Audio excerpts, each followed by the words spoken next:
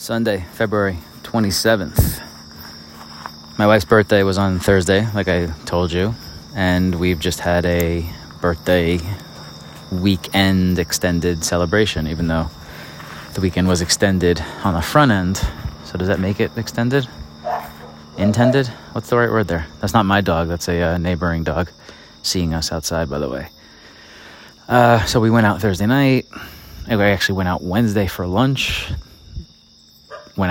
She went out with her friends Friday. I took the boys out. There's just been a lot of eating and drinking for 4.5-ish days. And I'm really feeling it right now on Sunday evening after another day of hanging out by the sailing center pool with friends, drinking a bunch of rosé. And I feel like within that, I felt crappier. My workouts have been shittier. Haven't cared as much about stuff, and including in that is the last handful of episodes of Dot Today. I feel like I don't know if mailed it in is the right word, just had a lack of interest in coming up with anything interesting to talk about.